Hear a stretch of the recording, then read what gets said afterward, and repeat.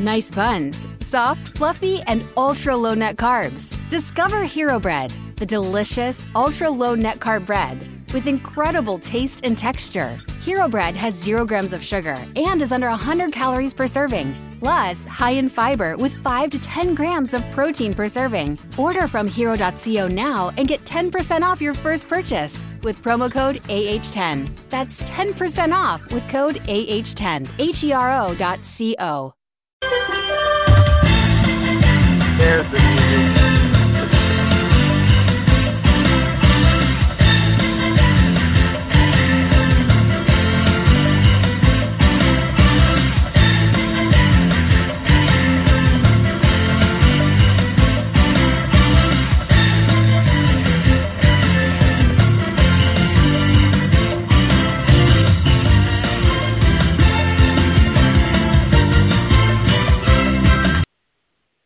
What is up, Geek Vibes Nation? Welcome back to another episode of Full Court Press. I believe this is episode 22. That's what I entitled it. So we'll run with that. We're calling this one King of New York. As always, I'm joined by Joel and Jawan. What's up, Joel? What's good? The Kings of New York are here. Imagine. Y'all don't even live in New York, man. Fuck y'all. No, well, that's Jawan, Jawan, what's up, man? I'm ready to destroy LeBron James. All right. Well, without further ado, then, let's get into it. We got some NBA beef, and I love this. I love it. It's like the second or third time already this year we've gotten like some little tussles on the court, and this has kind of been the one that's made the most headlines because of course, it involving LeBron James. Look at him; he's going off right now, just complaining, yapping. He's got that look on his face, like motherfucker. Anyway, Ntilikina ain't taking her shit off LeBron. He didn't care who he is. And Kanter is, bar none, the best teammate in the NBA. Like, I'll never forget when Russ Westbrook was walking back to the bench, you know, when they were trying to come back against the Warriors, and he says, I'm coming, and then KD tries to yap back. Kanter's in street clothes. He ain't even got a jersey on. He's the first one to walk out there. Like, what, motherfucker? Like, do something. I love it, dude. I love Enes Kanter. But anyway, so of course we all know the fate. The Knicks lost the game, but did they win the night? And by that I mean,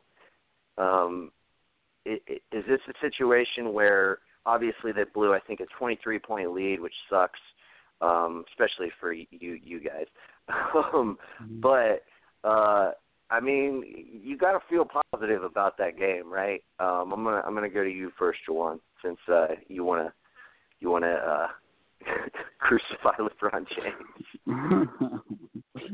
Yeah, any chance I get. I see what you're saying, but the way I look at it is trying to find the positive in the fact that we lost, or like a moral victory.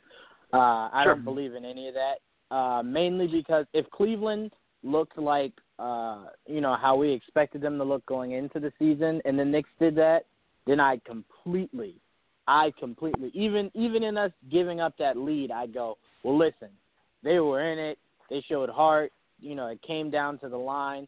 But the fact that the Cavs are playing so horribly and are defending the three so horribly, the fact that the Knicks were up heading into the fourth by 23 points and squandered that lead, I can't say they won the night or even look at that optimistically. I will say a few things contributed to them losing outside of Korver and LeBron, and the fact that everyone just decided to start hitting out of nowhere. If you're Jeff Hornacek, you cannot take out your hot players while they're hot. You just can't. You keep your foot on their throat. If they were up 23 with like 2 minutes to go, that's when you start to take the guys out. The crowd gives them a standing O, and that's all she wrote. If the fourth is just starting, those guys cannot be sitting. Joel, I think you remember this as well as I do. The playoffs against the Pacers, Game 6, I believe it was, when Mike Woodson took out Copeland and Shumpert, who were on fire that game, to put in a horrible JR and a horrible Jason Kidd. I couldn't understand it. That single-handedly lost us that game. Nick Shumpert and Copeland had made that comeback for us. Woodson benches them for a horrible JR during that playoff stretch, and a Jason Kidd who couldn't buy a shot. It reminded me of that. If your guys are hot, you keep them in. You ride that momentum. Also, last night was not a statement game for KP. I was looking for him to have his name all over that game, and he didn't. For someone that the crowd is chanting MVP for, games like that you have to wake up for. Those other games where you're doing that to Charlotte or you're doing that to those other guys, I need that game to be the one that you're giving us 34, 11, and 6 for. But as far as the beef, LeBron is possibly the softest, greatest player I've ever seen in my life. I don't even know how those words form together. It seems oxymoronic, but that's a good description of LeBron James. It does. He is the softest. And the reason why I say that is the NBA protects him. Now, I know a lot of people are going to go, oh, well, they did it for Jordan. Only difference is Jordan had no problem punching you in your face at 3 o'clock and then reporting to do a Nike commercial at 6. That didn't blur the lines of those two. LeBron, like, what I thought of when I saw that whole shoving match was, excuse me, when LeBron instigated that whole Draymond Green thing in the finals 2 years ago, and the fact that everyone looked at it like, oh, well, Draymond was in the wrong. He wasn't. LeBron initiated that knowing how hot-headed Draymond was and that if he got him suspended, that's a game for Cleveland, that next game. They felt like if Draymond wasn't in there, they could take that next game because Draymond was eating up Kevin Love down low. Kevin Love just couldn't stand with Draymond. So LeBron is very intelligent. That's why I said he's the softest, greatest player I've ever seen. That was a punk move. Really? And then everyone keeps saying Frank got in his way. The ball fell. Frank went right for the ball, went to grab it. LeBron bumped into him. Almost everybody on these sports stations and then a couple of people on different pages that were coming to LeBron's defense. Oh, yeah, all the LeBron defenders, man. Well, I bet you Colin Cowherd spearheaded the campaign. Well, him and Stephen A., honestly. Frank went for the ball. He got in the way. And once LeBron bumped into him once, all LeBron had to do, if this wasn't LeBron trying to punk out the rookie, move right out of his way. You see he's going for the ball. That's all Frank was doing. Frank wasn't looking to send a message to LeBron. The kid's like 18, 19 years old. He could care less about LeBron's words. And LeBron decided, and by the way, what we were talking about before the show started, I don't think LeBron's comments were to Phil because I think he knows for a fact Phil doesn't give 6 fucks what LeBron thinks about his drafting process or his drafting ideas. LeBron said that to get some traction ahead of a game against the Knicks in the Garden that he loves to play in. He was just causing controversy like LeBron always does. Like he always does. Just like when he posted the photo of him claiming to be the king of New York. That was him grasping for attention. And like I told you guys at the start of this season, what did I say when you asked me who did I think the MVP would be and why? I told you he is creating a sob story. He is creating a scenario to where these writers, because his numbers are up there for MVP. His wins just aren't up there, but we assume that'll change. We assume that's right. We assume the wins will start to change before the end of the year. They won't be a losing team. But I said he loves to spin the narrative. I respect Cantor for not letting that pop. Honestly, because everyone keeps going, that's what the Knicks have been needing. What I keep trying to remind people is Melo didn't let that shit pop either. Did we not forget KP's first year where that guy from the Suns was trying to punk him out and Melo was the first person over there? Like, no. That doesn't go down here. You don't pick on him like that. The Knicks have always had that, when they had respectable teams, they've always had that guy that kind of just wasn't letting things go. I needed the Knicks to have somebody that would have slapped LeBron in his mouth. That's what I was looking for. We know Cantor's not going to do that. You wanted Charles Oakley to come make an appearance. We don't do that no more. I wanted Dolan to lift that band that he had on Oakley, so Oakley could come out and just elbow LeBron right in the throat. Not even just in the throat, to send a clear message. This is not how New York, how it goes down in New York. You don't punk anybody from New York. But to close it, I will say LeBron is the softest, greatest player ever. Huge shout-outs to Frank. We are happy with Frank. Dennis, or whatever his name is, Smith Jr., can be over there dropping 90 a game as the Mavericks lose every last one of them. We enjoy having Frank here in a winning, to help produce a winning culture. He is a great compliment to KP. And we're fine over here, LeBron. You worry about your team that's struggling and your flight ticket to L.A. next year. And just a quick update. They got off to a very early, I want to say 13-point lead against Charlotte. They're down by 6 going into the halftime. Yeah, I think LeBron probably does need to worry about his own affairs, if you will. But you didn't answer my first question, though, Juwan. Who's the king of New York? Oh, the king of New York? Oh, I'm sorry. Oh, well, first of all, it's definitely not Porzingis. If we're talking period and not just somebody who plays for the Knicks, the king of New York. I'm talking just the king of New York. Who is it? Oh, king of New York is without a doubt Michael Jordan. Without a doubt. And I'd say second on that list is Kobe Bryant. But Wait, hold on. Let me clarify. I'm not even talking about it has to be a basketball player. I'm saying what person is the king of New York? Anybody. You can name anybody. Okay. Oh, all right. Then we'll come back to you on that. Well, Joel. Yeah, come back to me. Yeah, we'll bring it back around. Joel, pretty much the same question, but I mean, do you think? We'll call it this. I mean, Juwan kind of alluded to it. Do you look at what happened yesterday as any kind of moral victory, as far as this team really being tight and coming together, and really having each other's back? And it's not. And I'm not. I want to clarify. I'm not trying to say that's not a typical thing for Knicks squads to have.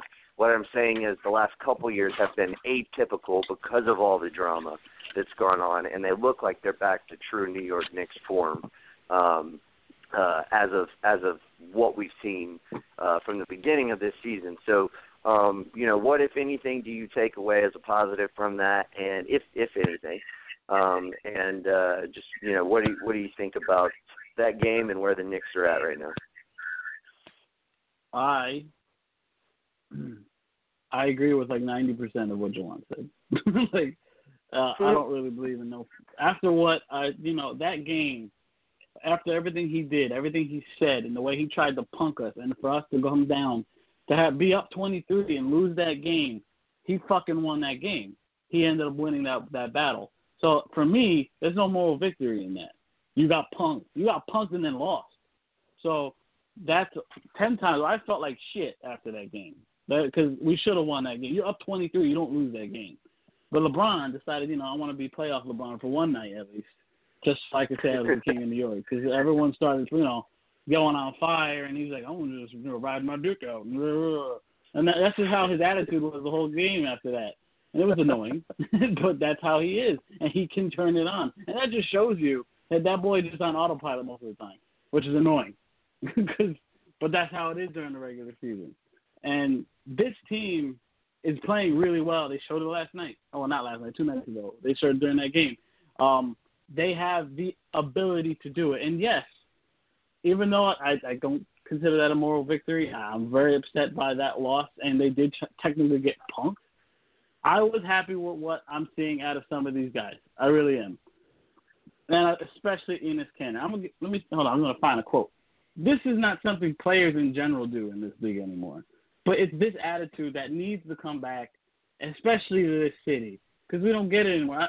Look, the banana boat shit ain't working for me. I need some niggas that don't want to. They don't want to be friends no more. You know what I mean? So here's Enes Kanter. Last night, right? Watch. Don't be friendly. Don't shake nobody's hand. Don't smile because those guys are your enemy. They're not your friends. That is how it should be.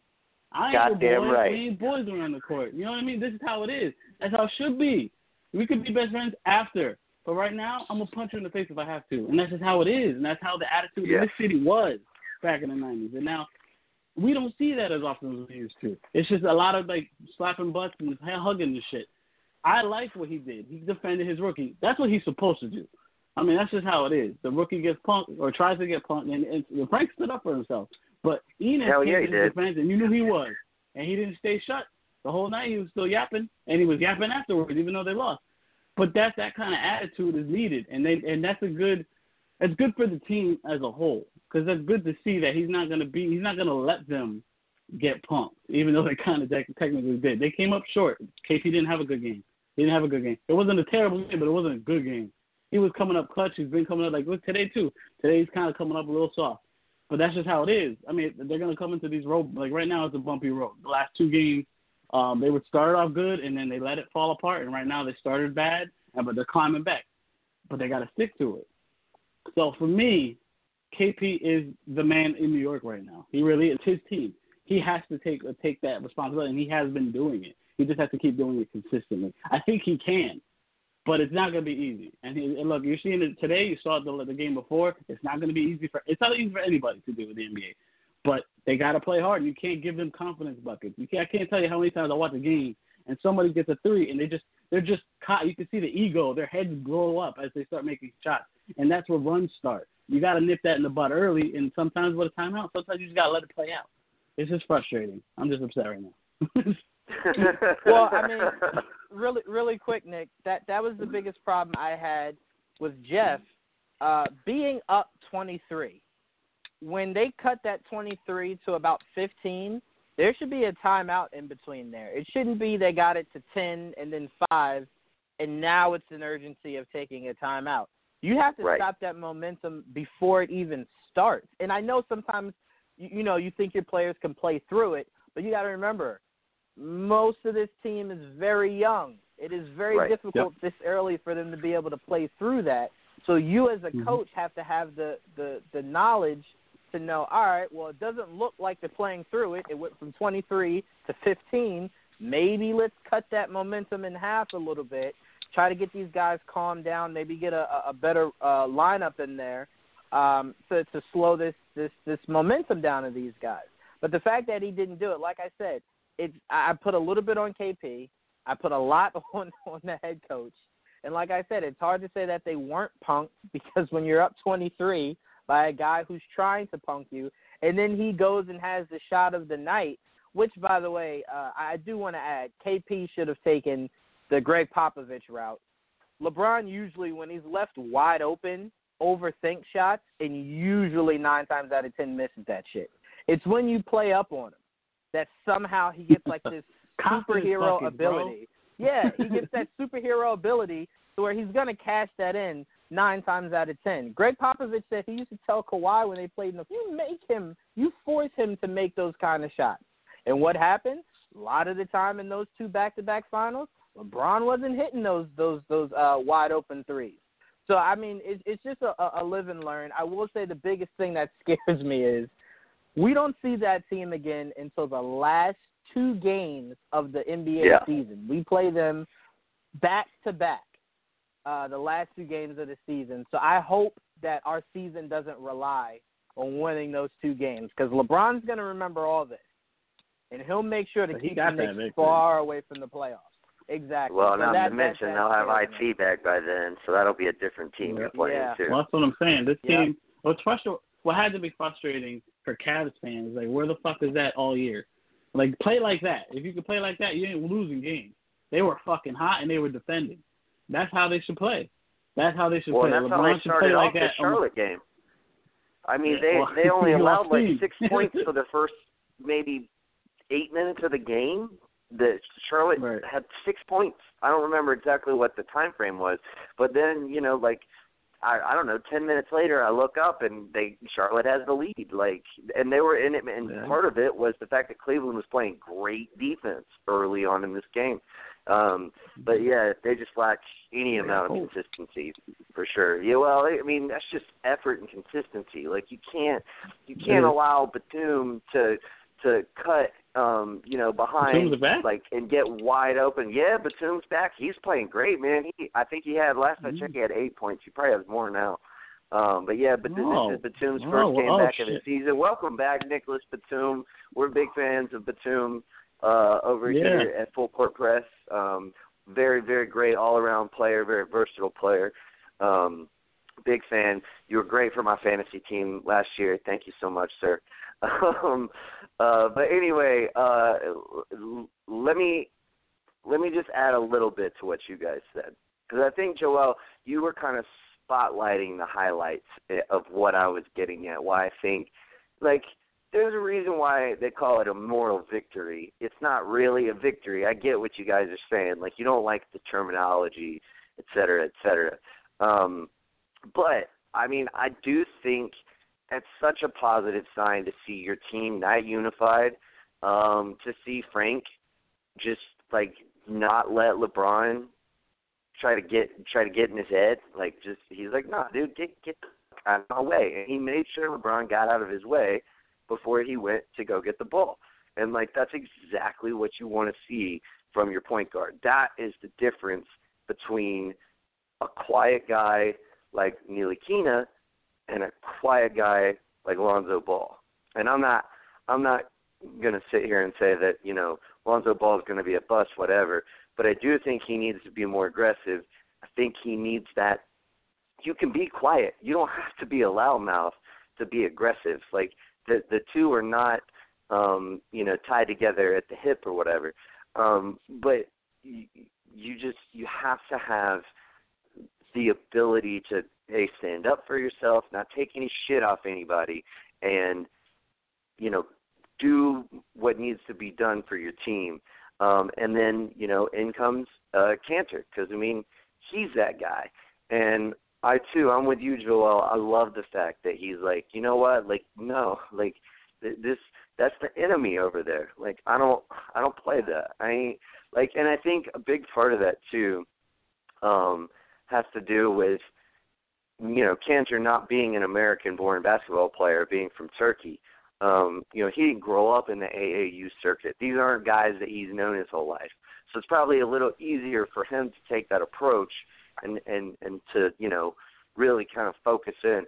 But, like, man, when I played basketball, like, I had friends on the other side of the court, and I talked shit to them, and I said, oh, you ain't going to guard me? And if I would drain a three, you know, I'd be like, well, you should have guarded me. You know, like, I was a different person when I was on that basketball court. I was not the same. And then when the game would be over, you know, I'd go up to them and be like, good game, blah, blah, blah, blah, blah, yeah, what have you. But while that game is going on, they are not your friends. They, you know, so you taunt them, you try to get in their heads, you do everything that you can do. And, you know, and if it comes to it, you get in their face and you tell them to back the fuck up. And I love it. I love that Kanter did that. I've liked Kanter for a long, long time now. In fact, I was kind of hoping the Hawks would pick him up back when all of the Al Horford stuff was going on. I was kind of hoping we'd trade Horford for Kanter, and you know, because I think Horford would have obviously he played for Billy Donovan back in his days, and that would have maybe been enough to keep the Westbrook and KD together and all that, but who knows. But nevertheless, like I've always been a huge fan of Kanter. He doesn't play a lick of defense, but man, the guy's feisty, he's fierce, he's great offensive talent, and he's just the perfect locker room guy to me. But no, I like it. I like this team. I like the fabric. I like, you know, everything that I feel like should represent a New York Knicks team is represented in this team. And then real quickly, LeBron, you ain't the king of New York. Everybody knows who the fucking king of New York is. Y'all can tell me if you think it's somebody different, but Spike Lee is the king of New York. That motherfucker goes to every single game. He's there. He's the mascot. Thick and thin. Yes, exactly. It's Spike Lee. Spike Lee is the king of New York. Like, he's the guy. He's the man. That is who I look at, and I'm like, that's the king of New York. Born and bred, like he's as much a part of that city as it's a part of him. And yeah, that's the king of New York. You know, like and Chris Stapps is the prince. You know, he could be the prince of New York. Spike Lee's the king of New York. The prince of New York. I like that. The prince, French prince. Hey, you know, or the Latvian prince. Latvian royalty. Yeah. It's frustrating. It's frustrating. But I'm excited. I'm excited for what it could be. I like the youth, man, and like even the guys that are like young vets, as I like to call them, like a Canner or McDermott. I like what they brought to the team. I mean, they when you look at the trade like up front, it looked like you're getting garbage bags, like when you compare it to what we traded away in Carmelo. But they played hard, man, and I like McDermott. He's played really well. I like the way the team comes and plays for each other. I like that they play like a team. They lose like a team. They win like a team. I like it. So they have a long way to go though. So we'll see what happens. Indeed. All right, let's move on. I want to talk about the Oklahoma City Thunder a little bit. They're winning tonight, so they're about to win their third straight game. They're playing Chicago though, so I feel like that is only a referendum if you lose. You don't get any points for that win, or at least you shouldn't. But they are up by, I think, 19 points right now. Just started the third quarter. 21. The Thunder, man, I was so high on this team, and I still am. I still have some high hopes for this team. So they put together a 2-game winning streak. It's about to be 3. Have they figured it out? Like the crazy thing with this team that I just don't understand. I saw a stat maybe sometime earlier this week, or maybe it was late last week. They are like the third best defensive team in the league over the course of 48 minutes, but they are by far the worst defensive team in the league in the last 5 minutes of a game, and it's not even close. Like, they are atrociously worse than every other team, than the 29th team. They're like twice as bad as the 29th team. I guess crunch time defense is I guess what you would call it. It just doesn't make any sense to me. Like, how can you be that good over the course of a game but be that bad at the end of games? And this is, again, a team that was really good at finishing games last year. They won so many close games last year. And granted, I mean, it was pretty much just Russ turning it on and figuring it out and everything else. But, I mean, I just don't. It's really interesting to me. Not as much that they were good at finishing games last year and not this year, because a lot of that I feel like could be chalked up to trying to figure out their offense with all these new pieces. But it's really interesting to me that their defense is so good for most of a game until you get to the end of a game. I don't understand that. It doesn't add up in my head. I can't figure it out. And I'm not sure Billy Donovan can figure it out either. I don't know, maybe. Can this group of guys make it work? And what do you think needs to happen for them to make it work? Joel, we'll start with you on this one. I know I say this a lot, but it's still early. And I totally agree. I totally agree. My thing is, they're good and they're gonna be good, and they're gonna get better as they learn to play with each other. I think what it is they are learning. Like, I think if you look at their scoring, do you know what their averages are like right now? Like between Melo, Westbrook, and George, what are the averages? Is there anyone that's significantly more like scoring? No, they're all. Last time I saw, they were all had equal amount of points. This was like a week ago, but they all had equal amount of points, and like shot differential was like 4. Like I think Melo had 4 more shots than Westbrook, and Paul George was in between them. So like they're all sharing the ball, but the thing is they're not moving the ball. They're all playing.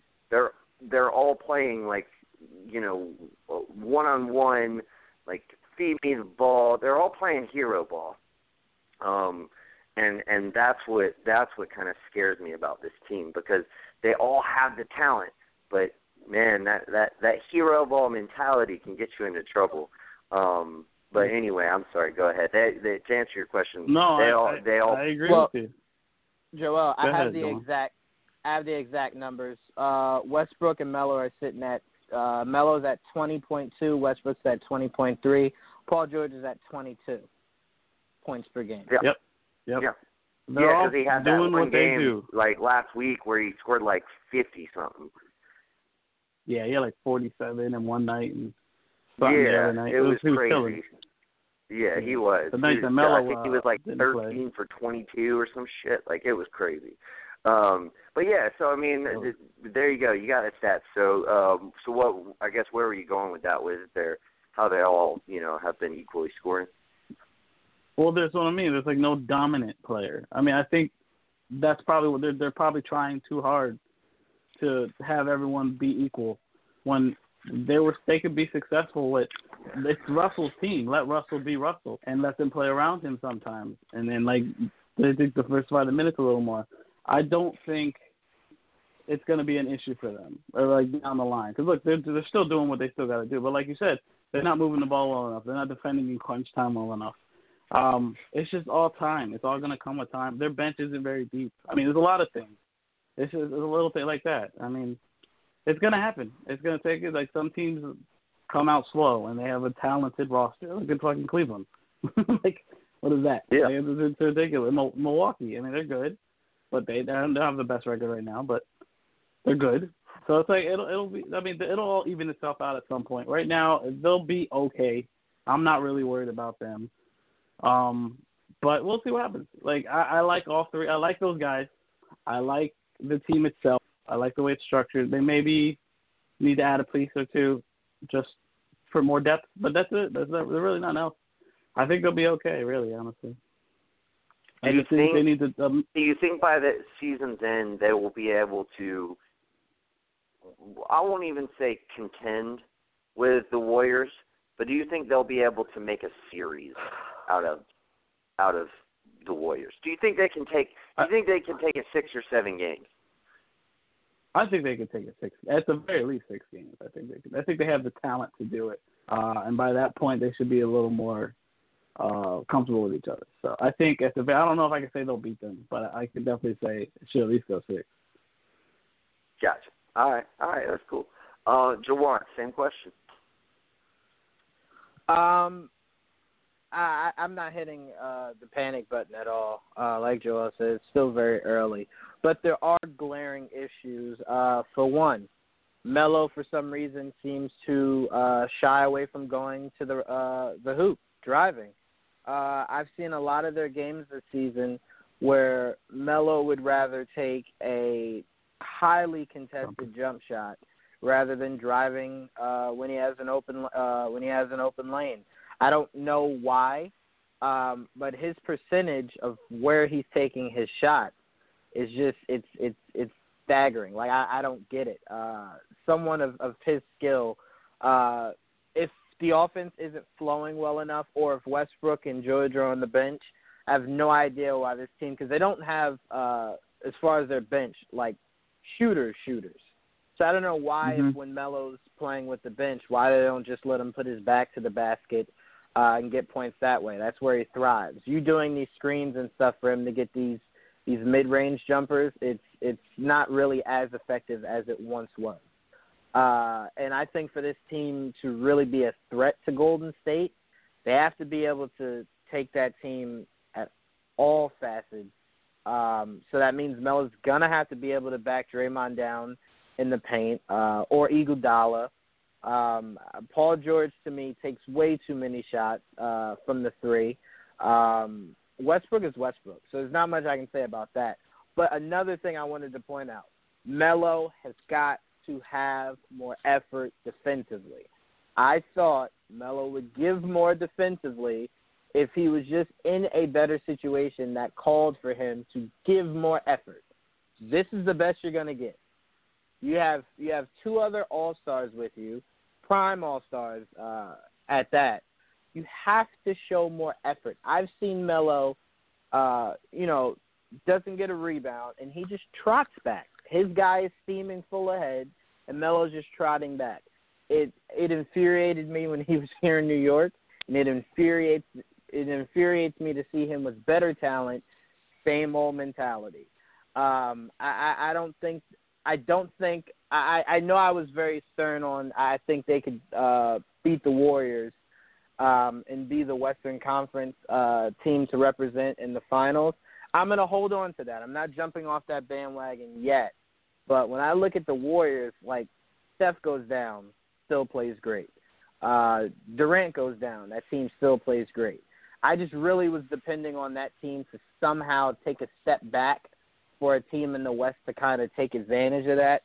It does not look like the Warriors at any point seem to be taking a step back. So that worries me, especially with a team like OKC where they have streaky guys like Paul George and Melo. So that still worries me a little bit. Still holding on to that bold claim of OKC will be beating the Warriors in 7 games to represent the West this year. Man, I hope so, and I'm with you. I'm still holding on to that, but I think it really boils down to, and I think you made some great points about Melo. That game against Denver was just a huge microcosm of, honestly, like his whole career. And everybody likes to point out, the Olympic team. Well, that's all fine and good, but the thing is, man, like you're still. I feel like people, when you do that, you're still focusing on him offensively.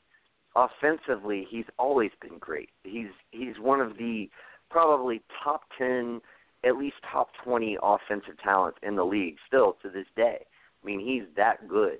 But just defensively, he's not good, and it's all because of effort. It's just, it all comes down to his defensive effort. He does not give it. He doesn't do anything on defense that you need to do. He doesn't crash the boards.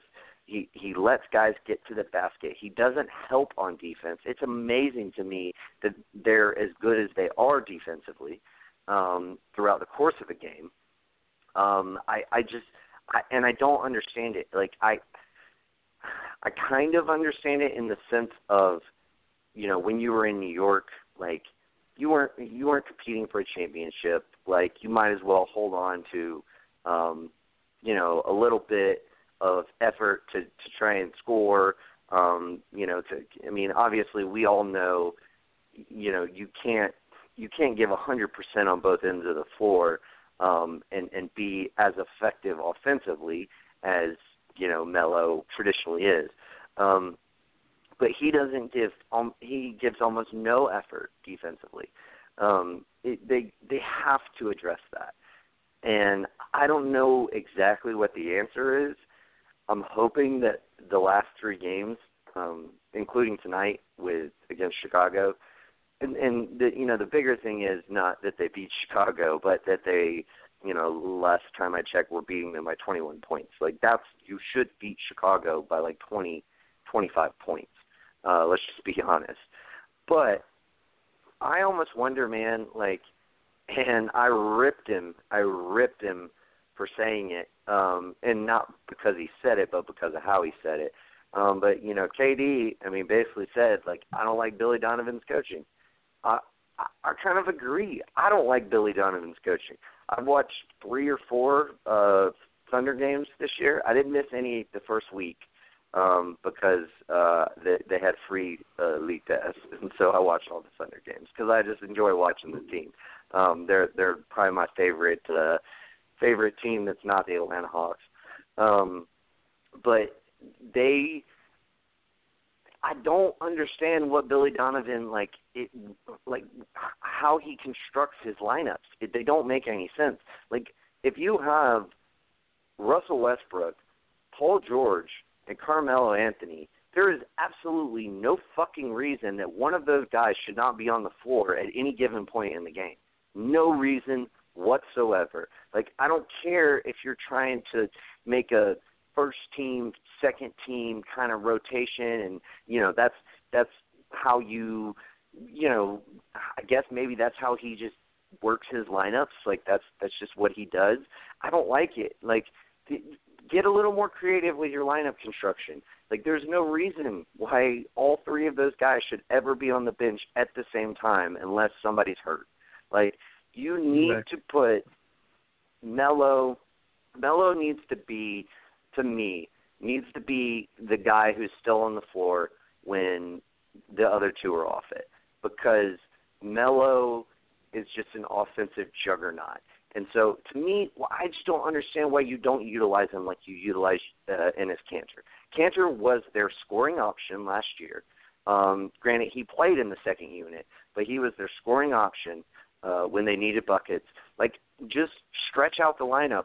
Sit Melo, say, 6 minutes into the game, and then bring him back, 10 minutes into the game when you sit down Paul George and Russell Westbrook, or for the start of the second quarter, or however you want to construct it.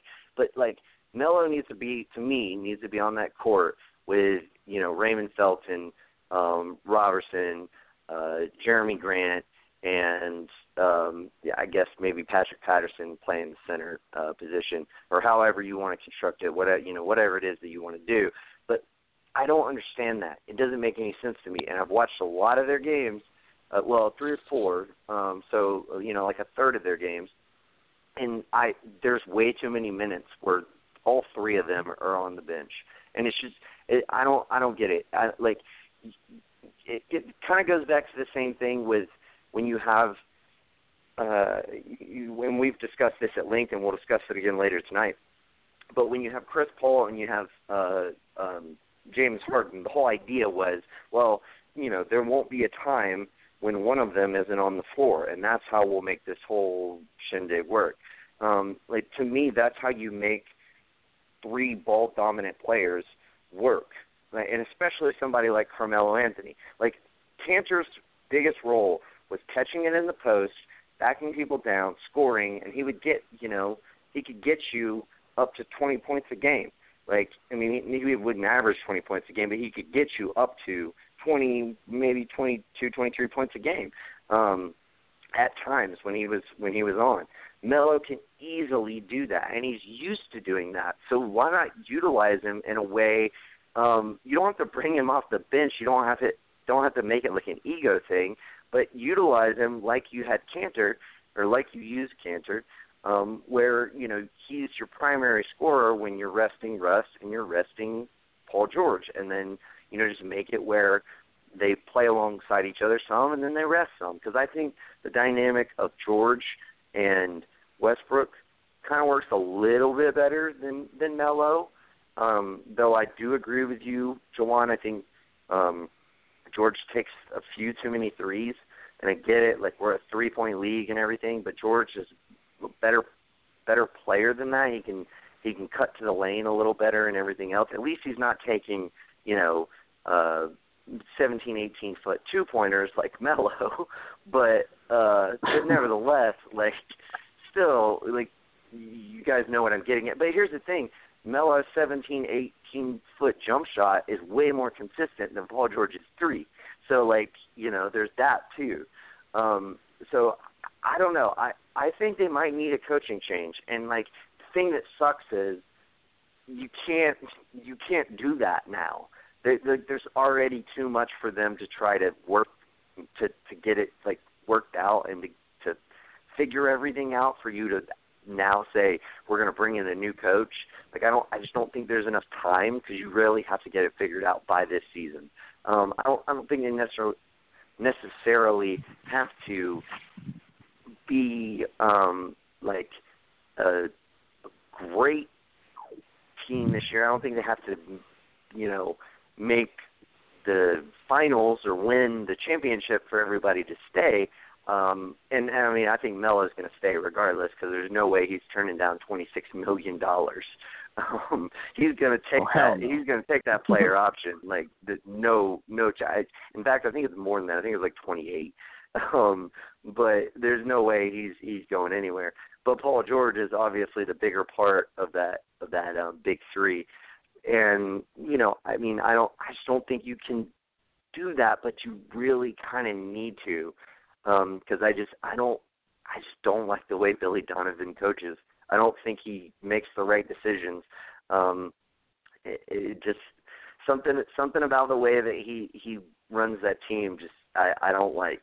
And I don't know, man. Like I hope that he can figure it out, because if he can figure it out and utilize this roster to its best available potential, I do think that they can beat Golden State, because their defense is really good. He needs to get more defensive effort out of Melo, and he needs to give Melo some time to operate on his own with the second unit, and just make that work. Make that be your blueprint. Make that be your team's identity. I think if they do that, they will be really successful.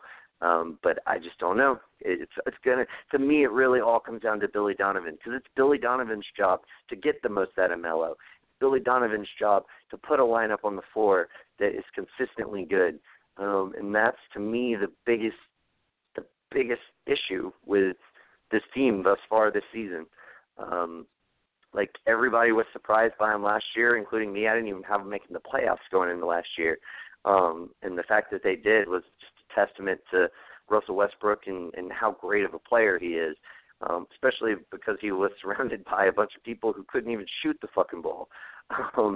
But this year they got to be better. I think, honestly, they have to make the second round of the playoffs, if not the Western Conference Finals, for Paul George to really even consider staying, because otherwise, I mean, he can go to LA where we all know he kind of really wants to be, and maybe hope to lure somebody else there with him, like a DeMarcus Cousins or LeBron James or something, But anyway, I want to throw it back to you, Jawan, and then we'll throw it back to you, Joel, and we'll move on. What do you think about Billy Donovan?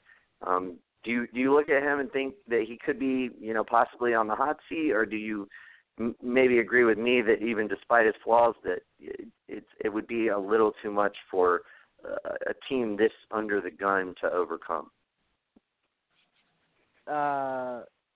Too much for them to overcome. I just think it's the matter of, like, OKC this early into the season, same thing the Cavs did, had a closed-door meeting. So obviously something that was bothering them, they needed to get sorted out only 15, 20 games into the season. So I think whatever frustrations they may be having or going through, it's the oldest tale in the book, winning cures all. So they can keep this winning streak going.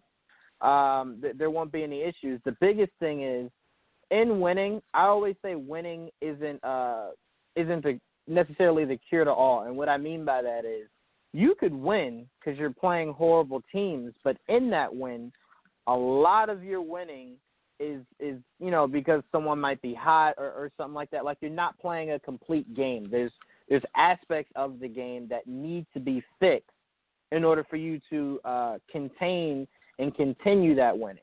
With OKC, it's a matter of, all right, yeah, this 3-game winning streak is, some of the teams were or whatever. But OKC, to me, when I picked them at the beginning of this year to go to the finals, it was because I thought this team could win games that they need to win. Because there aren't any games this team will come up against that you go, oh, they can't beat that team. So that's why going through that losing streak, I'm just like, I don't get why you're struggling against Minnesota, twice in the span of a week and a half. I don't get how you're struggling against these other teams that you're struggling against. You have Denver. 3 all-stars, 3 offensive juggernauts. I don't know if it's coaching or I don't know if it's the players themselves. They're just not gelling right away. But all I know is Westbrook loves to share the ball to people that can actually do something with it. You now have 2 other guys on the court with you at the same time that can. There should be no excuse why in late game situations or in the fourth quarter this team is having gel issues or is having issues of Melo gets the ball and is on an island. Paul George is shooting threes like he has an unlimited clip on his waist. There's certain issues with this team that just should not be an issue with that much talent. But this team could come down to the issue of maybe 3 is too much talent for that team. I mean, hell, this is a team that had Harden, Ibaka, Westbrook, and Durant all on the same team at one point, and they couldn't get it done. And then they had Westbrook and Durant both at the height. They're still at the height, but at the beginning of their peak, and they couldn't get it done. So maybe it's just a scenario of Westbrook and talent can't get it done. It's like Joel said, it's still way too early to make proclamations like that. I'm just saying this team shouldn't be struggling the way that they're struggling against the teams they're struggling against. Those are games we expect you to blow these guys out by, and that's the biggest difference between OKC and the Warriors. Yeah, absolutely. I mean, 100%. Joel, you have anything to add to that? No, I think you guys wrapped it in a nice little bow. I'm here like sweating watching the game. All right. Well, we got a caller here, so I'm going to plug you in, caller. Hey, man, what's going on? What's your name? And what do you have to add to the conversation, man? How's it going, guys? It's Tom. I'm literally just tuning in, so if you fill me in on kind of what you're talking about, it sounds like you're talking about the Thunder, but if you let me know just in general what you're talking about, I could probably hop in. Yeah, I mean, we were kind of just talking about the Thunder struggles and, what they've been going through. I kind of say that a lot of it has to do with Billy Donovan's coaching. I don't like the way that he constructs their lineups. I think they should utilize Carmelo Anthony as kind of similarly to how they used Enes Kanter in the past. Like, put him out there when you've got Paul George and Russell Westbrook resting to give you offense, and kind of construct. You don't have to necessarily make him a bench player, but I mean you can still start him.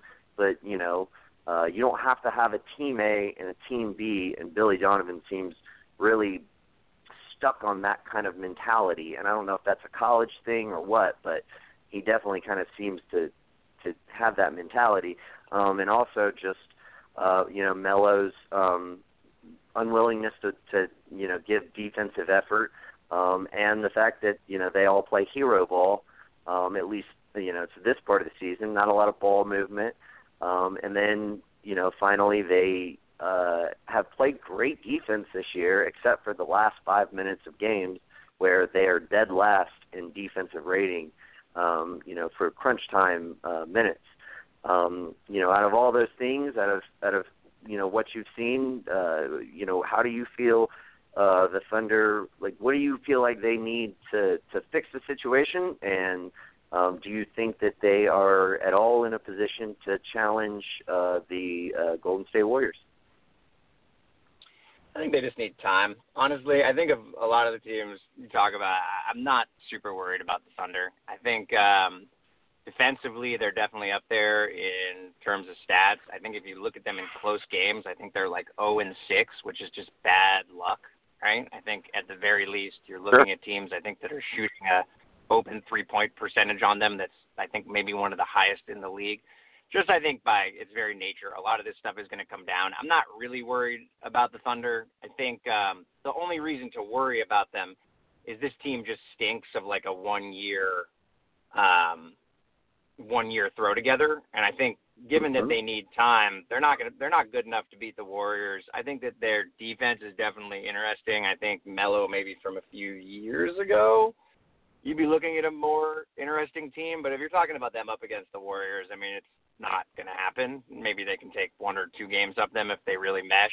I think Paul George will figure it out. I think I'm really not that worried about this team. I think if you look at the metrics, it shows that when they come out of it, I wouldn't be shocked if they're 3rd or 4th in the West, which is exactly where we slotted them. And they can maybe take a series off a team like Houston. They might make it to the Western Conference Finals, but they'll probably almost certainly lose to the Warriors. So I'm not incredibly worried about them. I think there's a few things. I think Westbrook doesn't look quite as good as he did last year, but at the same time, you know, it's been the athleticism. There's not really much I worry about the team. I don't know. I guess there's not much else to say than that. You're looking at 3 incredibly independent players. I guess Westbrook is the only one who is at least used to playing with a ball-dominant guy in the past, but he had a season of creating horrible habits last year. So it's not, you know, the other 2 guys, Melo is, you know, never been in a situation like this. And Paul George has never been in a situation like this. The closest he's had to another star on his team is like Lance Stevenson and David West. So obviously it's going to take some time to – yeah. And I mean, at the same time, the other way you have to really look at this team is it wasn't a team that was put together by any kind of strategy. Like if you could pick from a pool of 30 players, you'd never put these 3 guys together on the same team.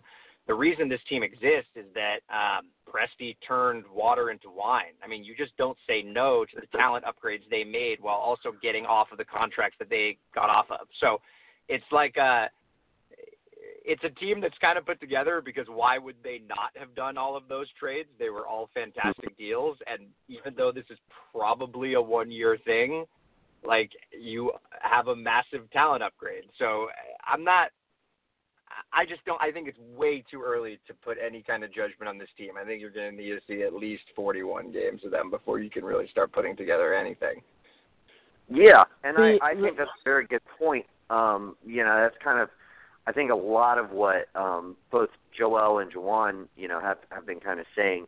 I just real quickly, Juwan, we'll go to you in just a second. I want to hear from Tom. What do you think, if anything, is necessary? Like, where do you think this team needs to finish in the postseason?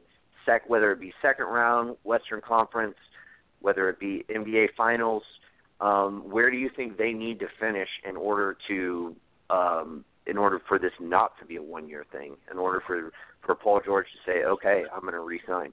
And I'm saying this because I think Carmelo Anthony taking his player option is a foregone conclusion because he's not going to turn down $27 million. I just don't see him doing that.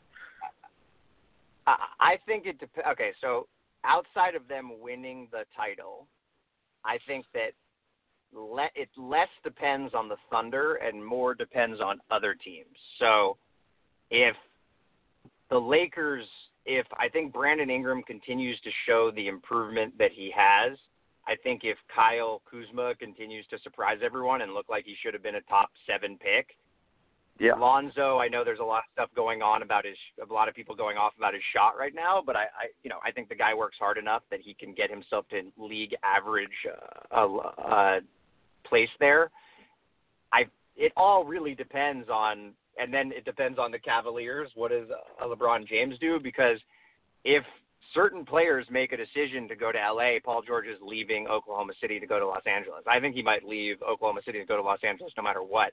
I don't think there is anything they can do to keep this team together other than win a title. I'm still not even convinced that keeps the team together. I just think that it's a situation where if you're presented the ability to trade Victor Oladipo and a backup center for Paul George, you do it. Right. And I think the reason they were able to do that is either the Pacers were either very vindictive, which is certainly possible, and they didn't want to send Paul George anywhere east or to the Lakers, or they're dumb, one of the two. I just don't see any situation where they do keep this together. Like, I just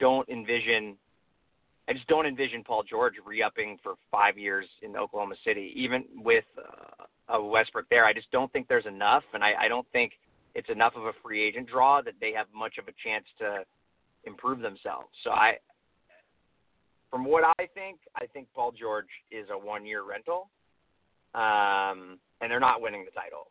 So that I just don't see a way they keep this together. I really don't.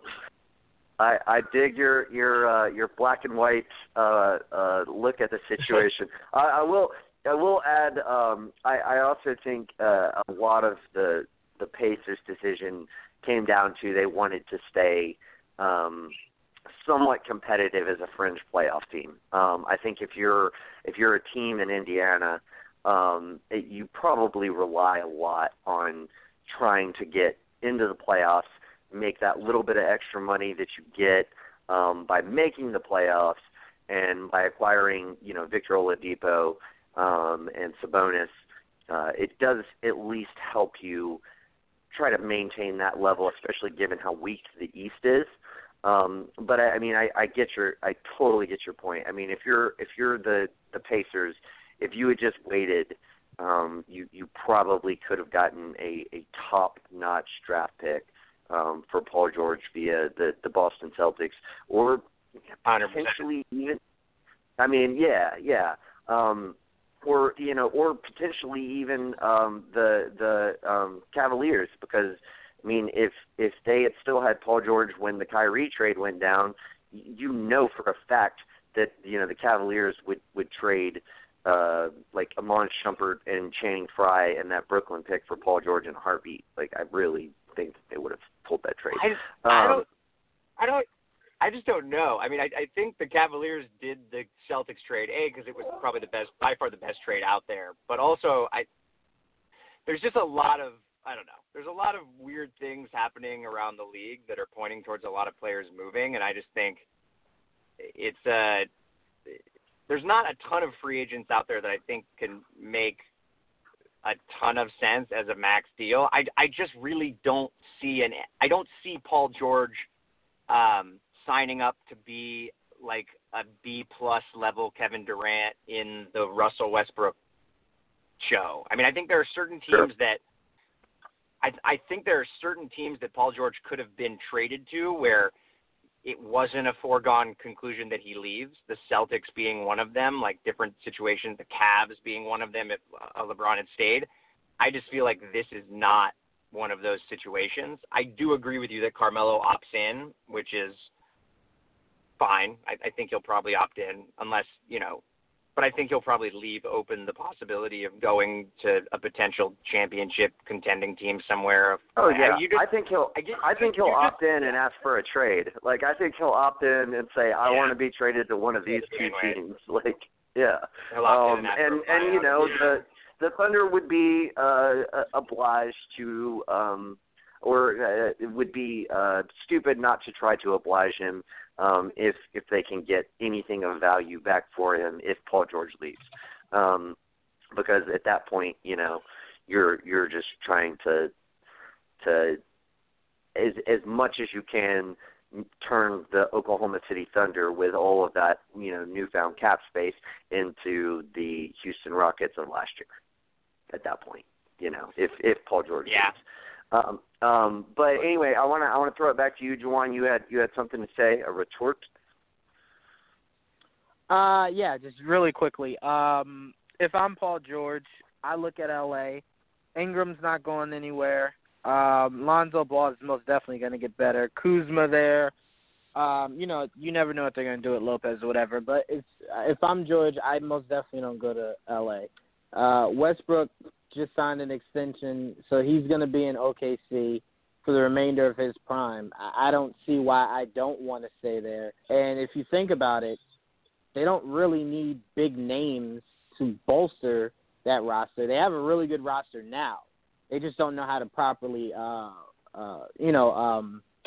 work out that roster to where on the court it works out. So it may be a coaching issue, like you said, Nick. So maybe Billy Donovan is the guy that you kind of push him out, and then you can make that Westbrook, Melo, and Paul George seem a lot better. And then all you have to do in free agency is just you need shooters around those guys. When Melo's in the post backing down and is doubled, he needs to be able to kick out to someone that can actually hit that shot.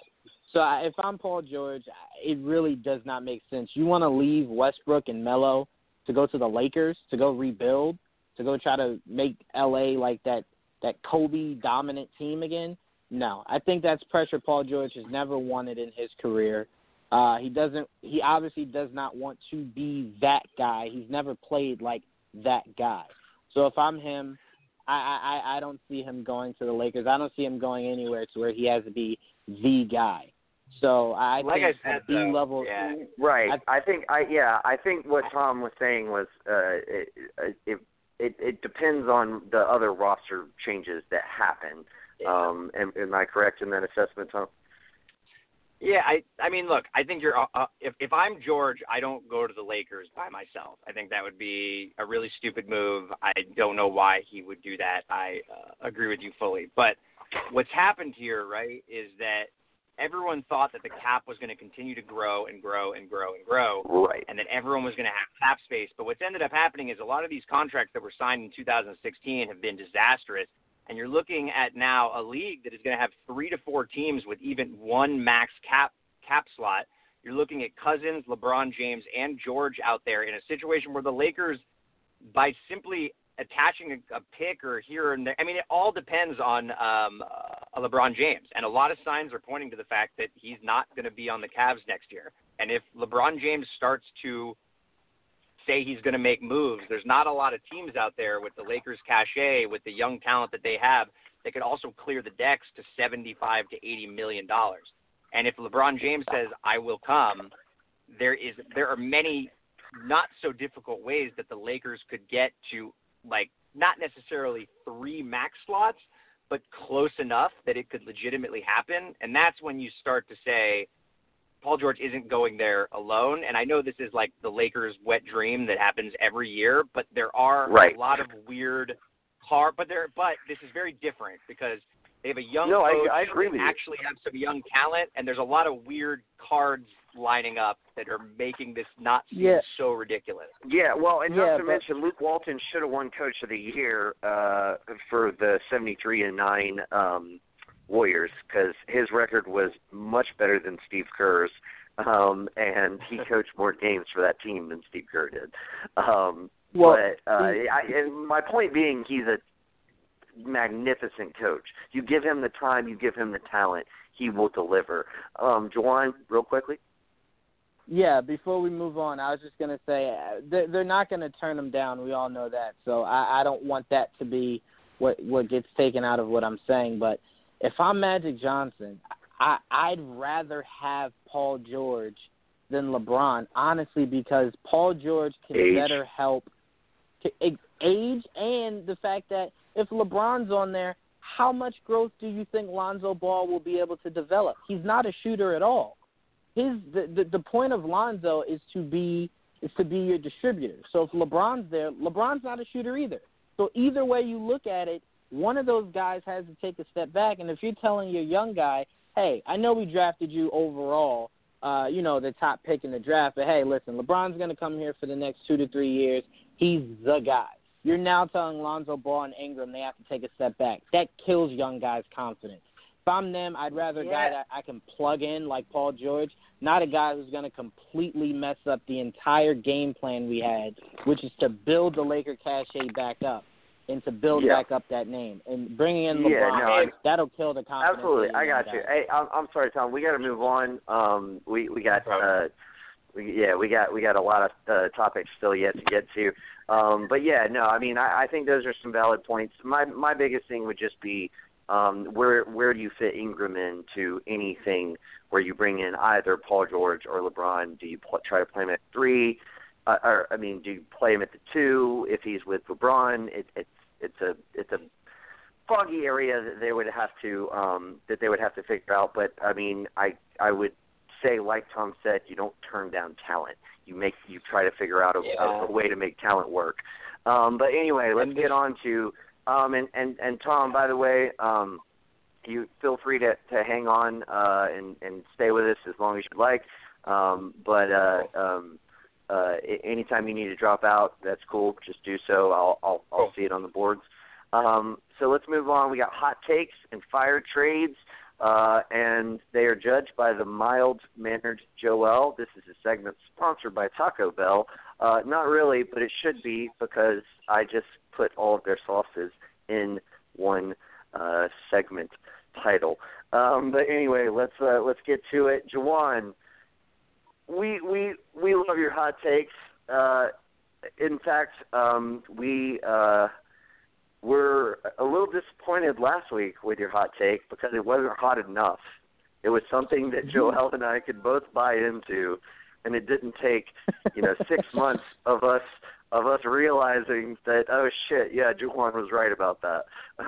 So come on, man, bring it. What's the hot take for the week? Well, now that you gave me that huge build-up, I feel like this one might be the same. But who knows? Nah, man, I feel the same way about my trade. Like, it ain't that crazy. I can hear Joel just grumbling in the back. All right. Yeah. All right. My hot take of this week is the Cleveland Cavaliers will finish 4th in the Eastern Conference and will not make it to the Eastern Conference Finals this year. That is my hot take for this week. No, that's hot, man. That's pretty fucking hot. All right, so let me try to piece this together. Let me say you got Boston and Milwaukee in the Eastern Conference Finals. I'm not sold on Milwaukee fully yet, but I definitely have Boston. He only has one Boston. Okay, so you got what, Milwaukee or Washington? Because we know you ain't fucking picking Toronto. No, I actually have a surpriser. Because I'm not sold on Milwaukee, and I do not think Cleveland's making it. I actually think Cleveland's going to get knocked out by Washington. I'm actually liking the idea of Detroit basketball. I've loved the way the Pistons have played this year, man. I've loved the way that they've played. Andre Drummond not only has stepped it up as far as being the guy on that team, but he's also stepped it up a little bit. Not tremendously, but a little bit with his free throw shooting also. So he's not that huge of a liability come fourth quarter when they really need him on the floor rebounding and defending. So I really like this Detroit team. Boston, to me, is just like a lot to make it to the Eastern Conference Finals. I do not have Cleveland going. In Washington, albeit I do see them being the team that knocks out Cleveland, I just really like the idea of the Pistons making it to the Eastern Conference Finals. But if I'm not speaking with my heart, I would go Boston and Washington. Okay, well, I'm a little confused. Just going to point this out real quickly. If you've got Cleveland at 4 and you've got Washington knocking them out, then that would mean you've got Washington knocking them out in the first round because Washington's 5? Yes, I do. Holy shit, that is a real hot take. Okay. I mean, maybe Isaiah Thomas goes down with an injury after he comes back and everything else. That's the only way I see it.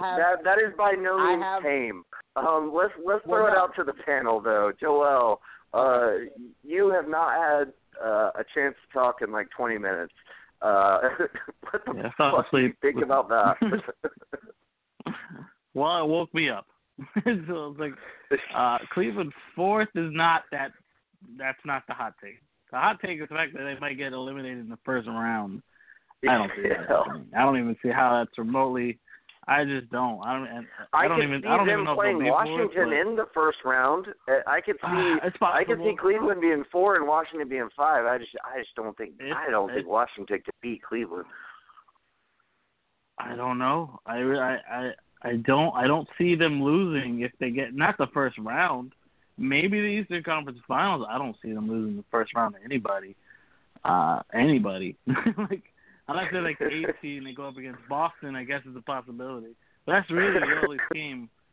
I'm like I think Milwaukee could be a little.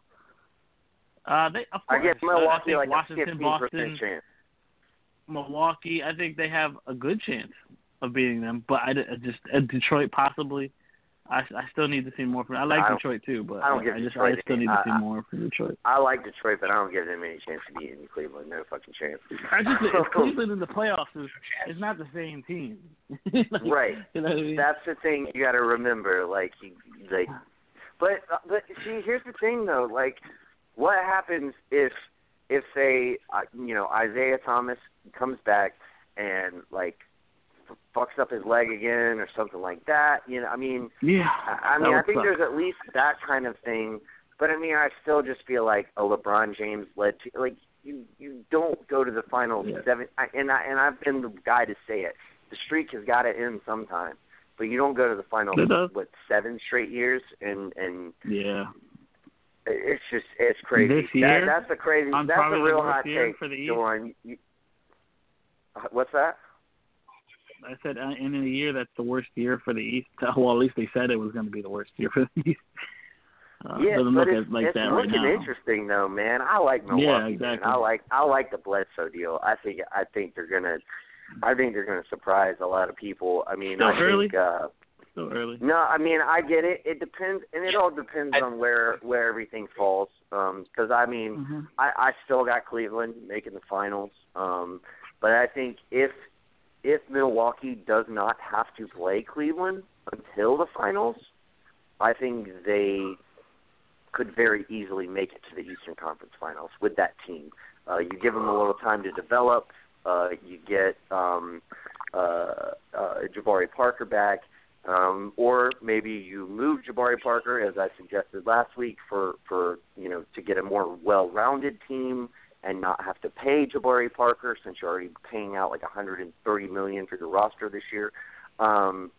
There's a lot at play, and I think something that Tom kind of pointed out earlier, with as far as all the bad contracts signed in 2016 have spurred so much movement, not only with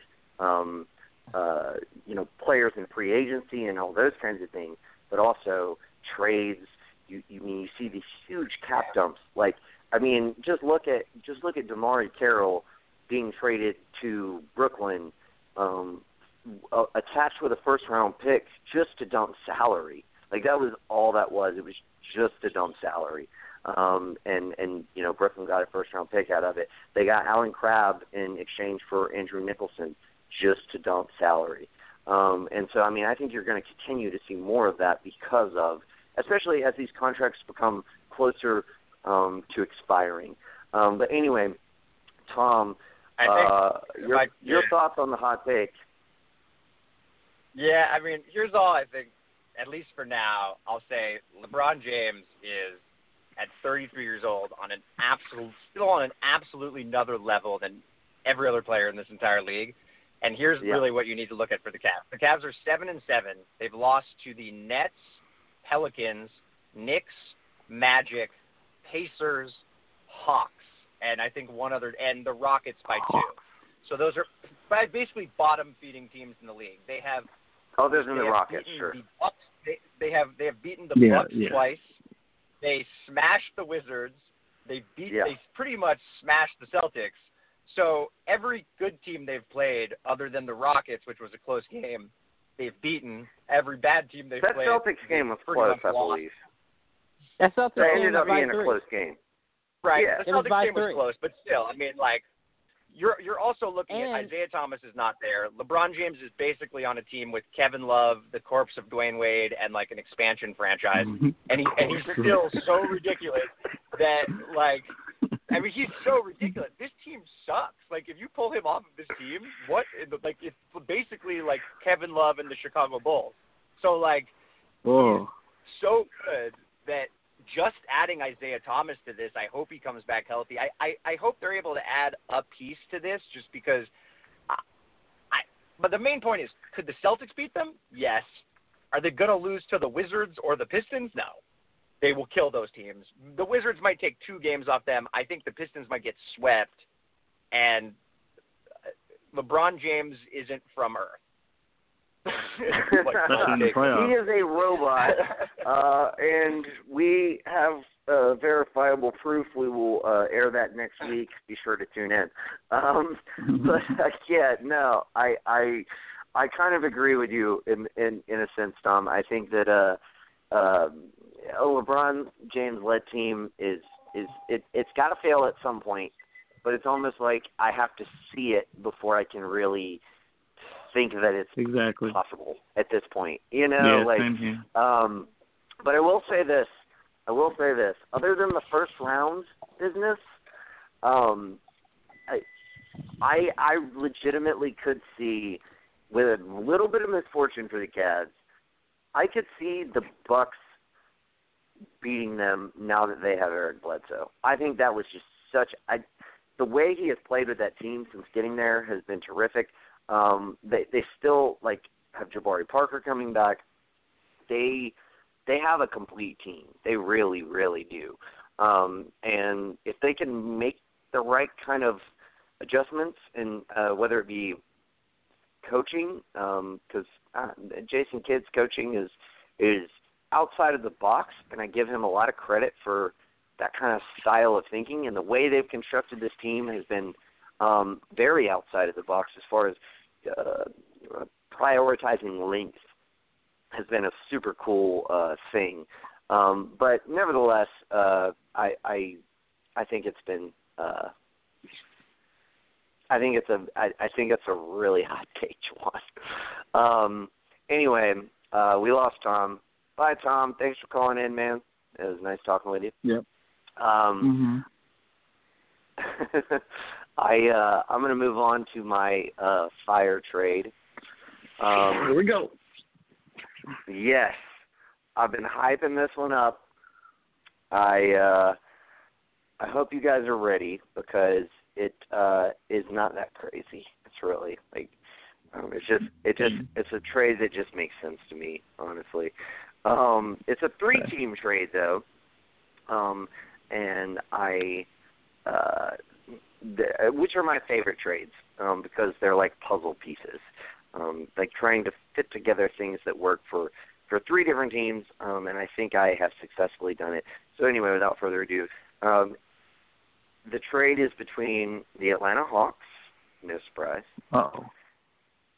the LA Lakers, and the Brooklyn Nets. So, let me preface this with... yes, very much so. But let me preface this with this trade cannot be conducted until the December 14th mark because of Ersan Ilyasova being involved in this trade. I know that, so don't throw that back at me. It would have to come back in about a month's time. It's trade deadline worthy, though. Well, not even trade deadline worthy. Just this is as soon as December 14th hits. I think this is absolutely a trade. Yeah, do it. This is a trade that needs to go through. It makes so much fucking sense. It really, really does for all teams involved. So without further ado, here it is. I'm just going to start with breaking down who gets what on this trade. The Los Angeles Lakers received Trevor Booker from the Nets, Marco Bellinelli from the Hawks, and Ersan Ilyasova from the Hawks. The Nets receive Luol Deng from the Lakers and Julius Randle from the Lakers. The Hawks receive Jeremy Lin from the Nets and Ivica Zubac from the Lakers, as well as, I think it's pronounced Zubac. I don't know how, but I've heard it pronounced that way several times, and it doesn't make any sense to me, but apparently that's how it's pronounced. Foreign people. But,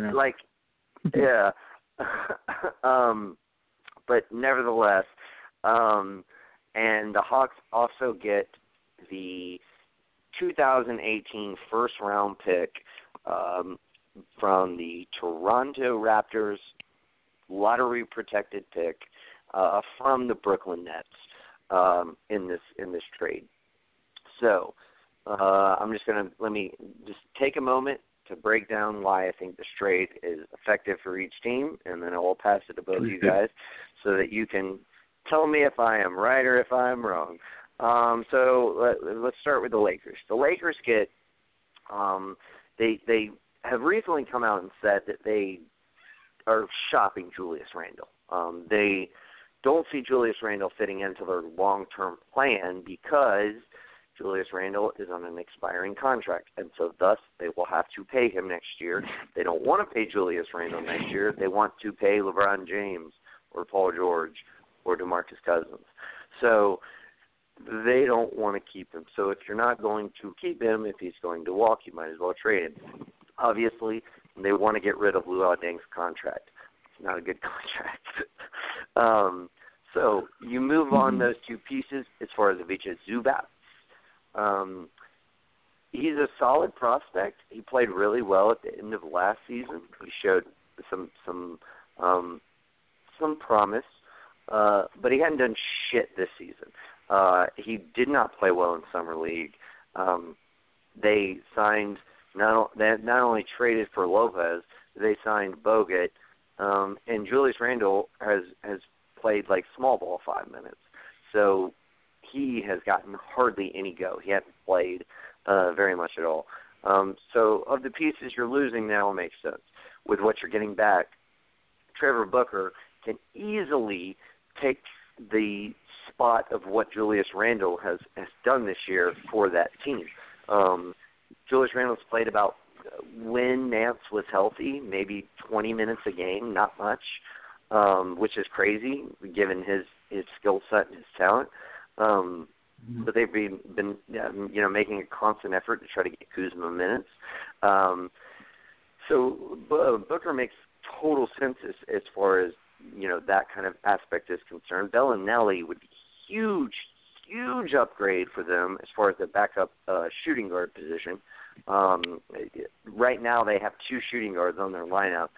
Condavious Caldwell-Pope, who's obviously a solid player and their starter, and Josh Hart, who has looked very spotty at very given points throughout the season.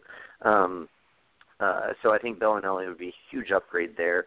And then as far as Ersan Ilyasova, he's kind of just to make the money work, but he can play some three, he can play some four.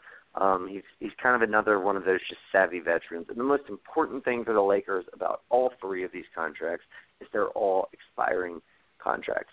You would successfully move Julius Randle and who they don't want to have to pay next year, and Luol Deng, who obviously they want to get off their books without having to give up a draft pick. I think that in and of itself is a win for the Lakers, not to mention I think you get enough players back to still remain competitive throughout this season. As far as the Nets, if you look at this trade and you compare it to the Robin Lopez trade, it's very similar. They take on a bad contract. They get a great young player with that bad contract. They give up put it this way, with the Lakers trade, with the Robin Lopez trade, they gave up a good player and took back those, and gave up a draft pick attached to that good player. With this, they're giving up a slightly better draft pick.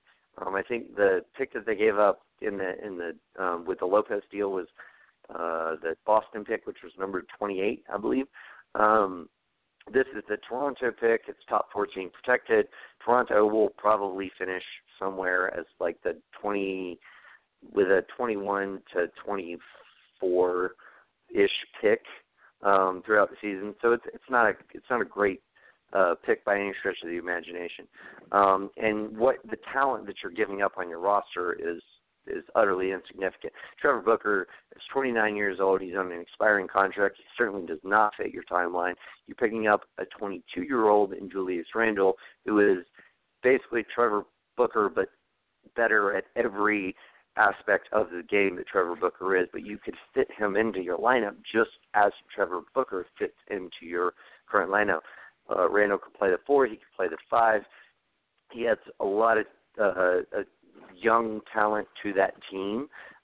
Taking on Luol Deng does suck, but to me, when your back is against the wall like the Nets are, and they don't really have any other way to acquire good talent, you have to continue to take on bad contracts. And you would have an excellent young core of talent with D'Angelo Russell, Allen Crabbe, Rondae Hollis-Jefferson, Julius Randle, and Jared Allen. Obviously, you have a few other players, veteran players with Luol Deng, Damari Carroll. I'm not even going to include Timothy Mozgov because that guy is worthless. But furthermore, you don't need Jeremy Lin anymore. D'Angelo Russell has been very solid this season. Dinwiddie and what's his name, Whitehead, have been pretty solid when they have had to step up and play. You certainly don't need to pay Jeremy Lin $12 million next year. So you move him off your books as well. That's kind of a plus for them, and it helps them pay Julius Randle his extension next year. But I think that's a good deal for the Nets. And then as far as the Hawks, I mean, it's just obvious. You get a draft pick.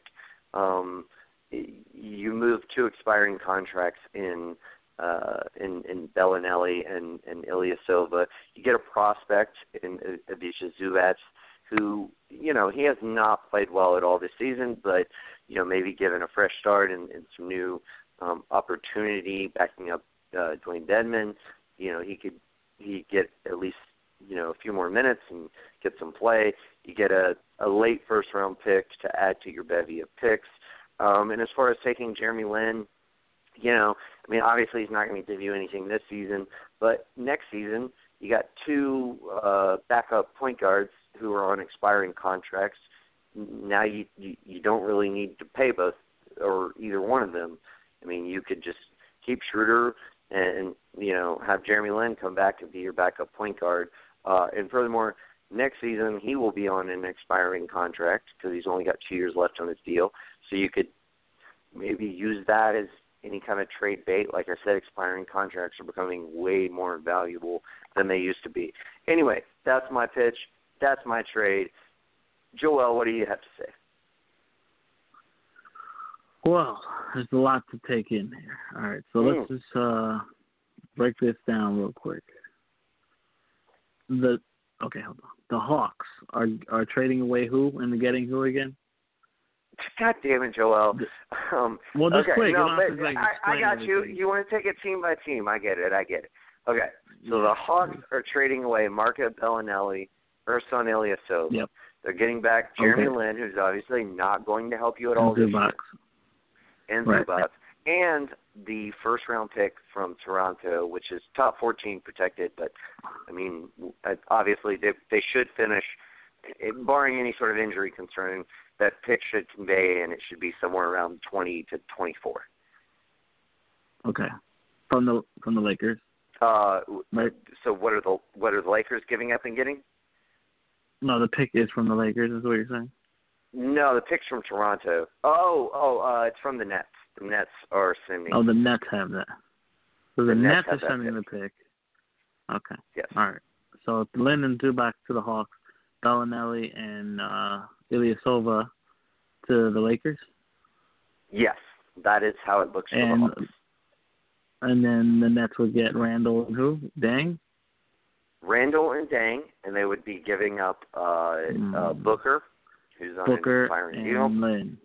And Lin, who's obviously out for the season, and they don't really need anymore because they have 3 decent point guards, and the Toronto first-round pick, which is essentially, like I said, it's essentially the same trade as what they did for D'Angelo Russell. Because for D'Angelo Russell, they took Mozgov and then gave up. Okay, yeah. Well, Randall's he's gonna be a free agent though next year, right? That's true. They're gonna have to pay. They're gonna have to pay Randall next year. because he is going to be up for extension next year. But I would argue, I mean, to me, if you look at their roster, that is kind of the last piece that they need to be a complete roster as far as their young talent. Like they have, right now they got Booker. He's 29 years old. You're not going to keep him. I mean, you got Carroll, who can play the 4, but he's not in your long-term small ball 4. They don't even play him at the 4. They play Hollis Jefferson more at the 4 than Carroll. Weirdly. Do they? Okay. All right. Well, you know more than I do. But to me, I'm saying if you got a young lineup of those 5 young guys, once you throw Randall in there, that's a pretty good lineup. I'm looking at all right. So the Hawks are getting $13 million approximately in contracts. Lakers would be getting like 21, something like that. And Nets would be also getting 21. I'm assuming. Yeah, right? I mean 21. I think that sounds about right. Yeah. Yeah, that's about right. Mm-hmm. And the Hawks also get a pick. Yeah. Yeah. The big thing here is obviously the Lakers would probably do it in a heartbeat because they get rid of Randall, someone they don't have to worry about paying next year. Luol Deng is a guy they obviously overpaid. 3 years left in that terrible contract. Holy Jesus Christ. Yes. So yeah, they'll probably do anything just to get rid of that contract. So from the Lakers' perspective, I can see this working. Let's see with the other two. Lakers would get Booker and a year contract, Bellinelli also a year. It would help them this year if they will try to make a playoff run. Well, and that's what I'm saying. They don't have any incentive to not do well this year because they don't own their pick. So obviously they want to try to do well, but they also want to have expiring contracts, so it helps on both ends. Right, I get what you're saying. And they got 2 really nice young studs there, in Kuzma and Ball, and they got to worry about Caldwell Pope next year and giving him money if they really want to bring him back, and all the other giant free agents they want to try to bring in. So, I mean, they're an animal on their own. The Lakers obviously just want to dump camp, so that's really their agenda. And so I'll give a check mark for the Lakers on the Lakers side. So, like I said, all right, so let's look at it from the Nets perspective. From a Nets perspective, they get a young guy in Randall, but they would lose a pick, and they'd also be getting a terrible fucking contract. So that's. I mean, do they like Randall that much? I know what you're saying, but do they like Randall that much to give a pick and take that giant stupid contract? That's a good question. Let me see. I'll get back to this. Let me ask you this: who do you think is a better player, Julius Randle or D'Angelo Russell? That's a good question. I think I'm going to go D'Angelo at the moment. Ooh, I would go Julius. Julius is a good passer. Julius, but he's a good passer. He can play the 4. He can play the 5. On a small team, he can hit the deep ball when you need him to. I mean, he's kind of like a Draymond light. He's a Draymond light. Like he ain't Draymond, but he ain't too far from being like a Draymond. He's not the defender or the. He's not a bad athlete defender, that Draymond is. No, he's not quite the athlete. He's like Draymond. He's not. I said light. I said light. Yeah, he's closer to Zebo than Draymond Green. In terms of style. I could see that, yeah. I think he's a little more athletic than Zebo, but yeah, I could see that. Because Zebo's like 500 pounds. That's different. Yeah, but that's what I'm saying. Like, I'm not even saying Zebo's age. He's always been young like 500 Zebo. pounds. Yeah. That's a good point. No, but he's always been like huge. Like. Yeah. But all right, so let's come on. Let's get to it. You've had enough time to decipher. Is it a reasonable trade? It's reasonable, but from the Nets' perspective, it's questionable. All the other ones, like the Hawks and the Lakers, it makes a lot and tons of sense. But the only thing that would hold me up is that from the Nets side, I don't know if I'm willing to do that, especially if Randall might be free next year. But th'll probably end up trading him anyway. Wait, hold on 1 second. he's a restricted free agent, so they can match. Yeah, but they gotta they gotta pay him. Yeah, but like they don't. They don't run any risk of losing him. And like, let me further this. Tom brought this up earlier, and I thought it was a good point. The way that lineups, like the way that teams have paid players throughout this season, not this season, but throughout the last couple off seasons, there's not a lot of teams that have the kind of cap money to offer deals to where you have to match them. Like I thought, the fact that New Orleans gave Drew Holiday the contract that they did was fucking stupid. Like there wasn't anybody out there even close to willing to match that offer. Like I get loyalty and all that, but what I don't get is stupidity. Yeah, I mean, I just don't get it. And I don't think there's going to be that many offers that come in for Julius Randle that he's not going to get a max deal. I mean, the Nets were the team that threw out max contracts that other teams had to match. If you're the Nets, you don't have to worry about another team doing that. But they would have to pay him next year. Anyway, if they would keep him. You're gonna have to pay him like $25 million. That's I mean that's yearly, that's what it is. Mm-hmm. That's the only thing holding me up on this trade. It's not a terrible trade. I wouldn't call it an outrageous trade at all. It's just from the Nets' perspective, it's just a little. I don't know if I'm willing to do all that if I'm a Net. Like, I'm getting big-ass contract, and I'm getting Randall. Do I love Randall? Maybe. I like him. I don't know. I like Randall. I'm not saying I don't like Randall. I'm just saying, are they in love with Randall? I mean, who else is out there that they can probably try to bring up? And that's the problem. Well, the thing is, they're not going to be able to sign anybody. Especially if they get Deng.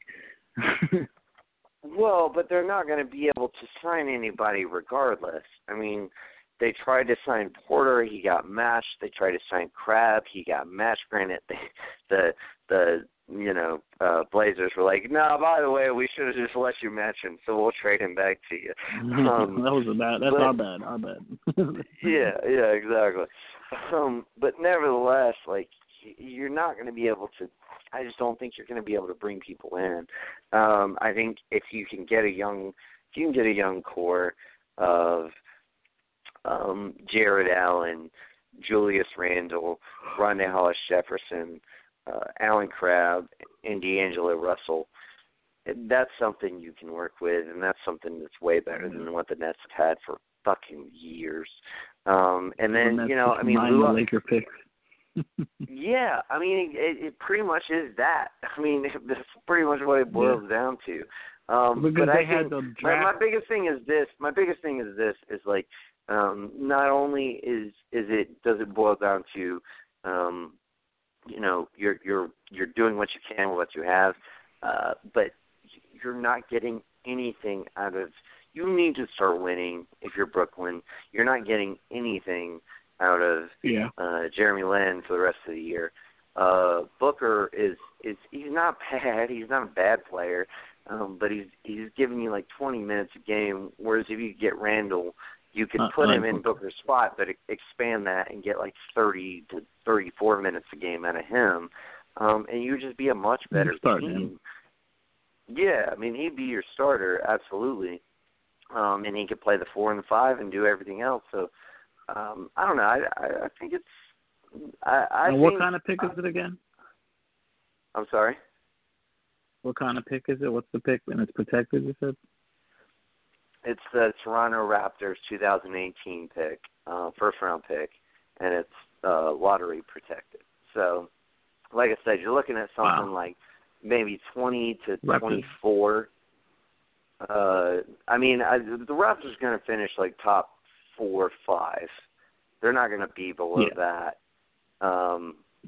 So it's going to be. It's not going to be a great pick. But the Hawks want as many picks. I mean, they hit the nail on the head with John Collins. So, you know, I mean, the more picks they can get, the more picks we can use, and hopefully, you know, figure shit out with it. But it's not a great pick. I mean, Julius Randle is going to be a much better player than anybody you get with that pick. There ain't no question about that. Okay. I get what you're saying. I'm reluctant to trade a first-round pick if I'm the Nets, considering everything. But I'll say this. Juwan definitely is the hotter take of the two. Fucking, your trade isn't that bad. All right. Well, I'll take that. It's not. I would have to consider it if I'm the Nets, but it's not that bad. All right, fair enough. Juwan, we just deliberated for like 20 minutes on this fucking trade. Can you just give us your summary quickly on the trade? I think Juwan. Oh, there he is. I'm back. I didn't know if he came in. You got to tell me that shit, Juwan. I'm sorry. I thought you told him. Okay, I'm sorry. We still didn't know. Oh yeah. Oh, okay. Sorry, threw me off real quick. I agree with Joel. It's a kind of good trade, but if I'm the Nets, I'm not 100% sure if I'm willing to let go of that pick.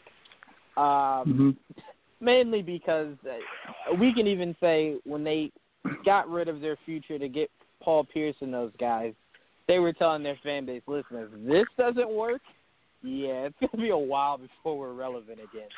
So I think if you're the Nets, you try to hang on to your future as much as possible. So, but like I said, it's not a bad trade at all. And it's one that you definitely have to think about, but that pick, man. Yeah, well, and that's my point. I mean, I think if you're the Nets, if you can get talent, and all you got to give up is a first-round pick and a couple contracts that you don't want long-term, it's not a bad deal. And I mean, mostly I constructed it around the notion of the way that the Robin Lopez trade went down. But I hear what you guys are saying. You know, maybe lightning only strikes once. Maybe it doesn't strike twice. Maybe they were more willing to do that deal because they were so far under the cap, whereas now they're a lot, you know, closer towards, you know, being over the cap.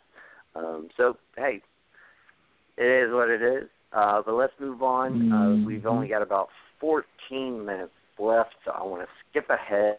We're not going to do player and game and everything of the week. We're just going to skip ahead. Yes. We are going to do pretenders or contenders. We got 14 minutes left. Actually, more like 12 and a half. James Harden for MVP. Pretender or contender? Juwan. Or Joel. I'm going to say contender. He was... Okay, I'm sorry. Go I ahead, was on Jordan. mute. I'm sorry.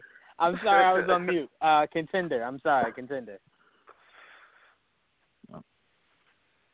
Oh, all right, then I go next. All right, so okay, that's it. James Harden contender for sure. I think. I mean, look at his numbers the last couple of games. It's ridiculous. And even with Chris Paul coming back, I don't think it's going to dip even that much anyway. So it's just he's always been a contender. He was a contender. He was one on my list of possible MVP. So yeah, contender. Yeah, I mean, I think he's certainly a contender too. I posed the question precisely for, you know, what you brought up, Joel. Chris Paul being he's reportedly going to come back tomorrow and play against Phoenix. I don't know how this is going to work though. I don't like. I'll be very interested to see, and I have been, and I'm kind of I think it's kind of unfortunate that we haven't seen it to this point, but also the way that the Rockets have played around James Harden. Like, I think their off-season moves were great aside from the Chris Paul trade. And I think that's what's going to help this team out so much.